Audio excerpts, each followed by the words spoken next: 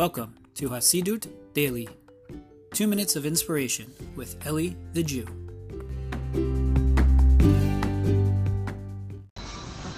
All right, shalom, my friends. Hope everyone's doing well. Wanted to share with you a quick thought. This week's Torah portion.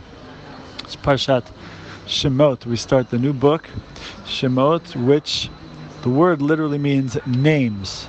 And so it's a good opportunity to talk about the essence of names. One of the great Hasidic masters, the Torah's Emes, explains that when these names went down to Egypt, right? When these people went down to Egypt, but there's an emphasis on the names, because the idea is when the Jewish people go anywhere, when the Jewish people go certainly into a dark place, we got to go with our strengths. We got to go with our unique energies, and each tribe brings with it a certain energy.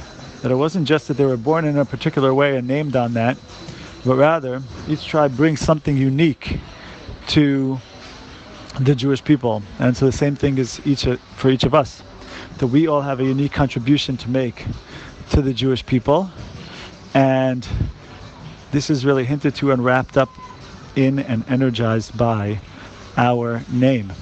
And so this is one of the importances of having a Jewish name also, is because there's the energy and the mission of the person is wrapped up in the name. Just like the word for name in Hebrew, Shem, is related to the Hebrew word Sham, which means there, because in the name of the person is the there of the person, the destiny of the person, where that person is to be going, is to be headed, and is to be doing and accomplishing and fixing and rectifying, perfecting and uplifting here in this world.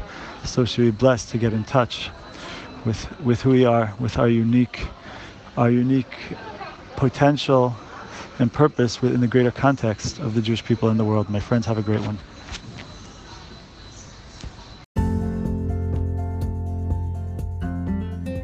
Thank you for listening to the Hasidus Daily Podcast. For more inspirational content, including books, audio, and video presentations, visit EliTheJew.com.